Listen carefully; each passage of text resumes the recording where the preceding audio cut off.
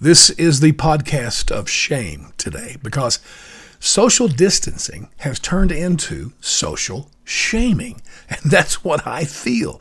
I went to the grocery store this week, and when I got out of my car, there was a cart that was there, and I thought, hey, I'll push it into the store and save somebody else from having to do it.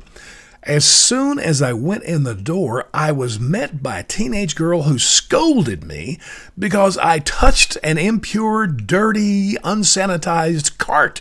And she took it from me and she gave me another one and she goes, here, this one's been sanitized.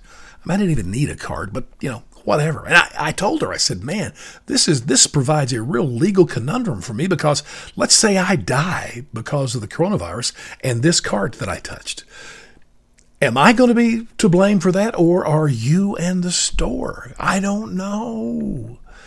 She just looked at me kind of funny in her eyes above her mask. I don't know if she was smiling or not. And then from aisle to aisle, I was one of the few people there without a face mask and gloves. And again, I just felt so much shame. I really did. It was extremely uncomfortable. And it made me realize, this is kind of like the sexual S&M stuff you used to hear about. And I was never interested in that. I wouldn't want my partner to, handcuff me and tie me up or whip me to shame me. I don't want it to add to that and say, hey, I want you to put on a mask. And you can only look, you can't touch. No, I don't want to be a part of that.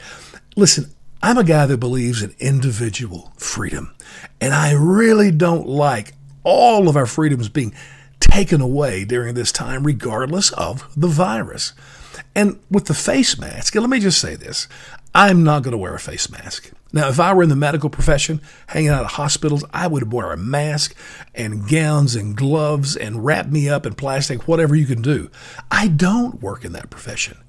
And so at some point you have to say, individuals, you have responsibility, you have freedom, but you need to decide what you're going to do. Well, I'm going to start doing that with a face mask. And by the way, I blow bubbles, from chewing gum. You can't do that with a face mask.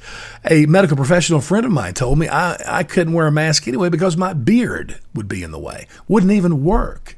But the big reason for me is the individual choice and freedom. Just don't want to wear one. And here's the deal. If I die of the coronavirus, and let's say I had the mask on and gloves, I did every little rule I'm supposed to do, I'd really be upset over that. On the other hand, if I die and you can prove to me that I died because I didn't have a face mask on, at least I can have the comfort of knowing I made the decision. And friends, this is step one to bringing back our economy, allowing people to decide what they want to do. And if you want to stay quarantined, great.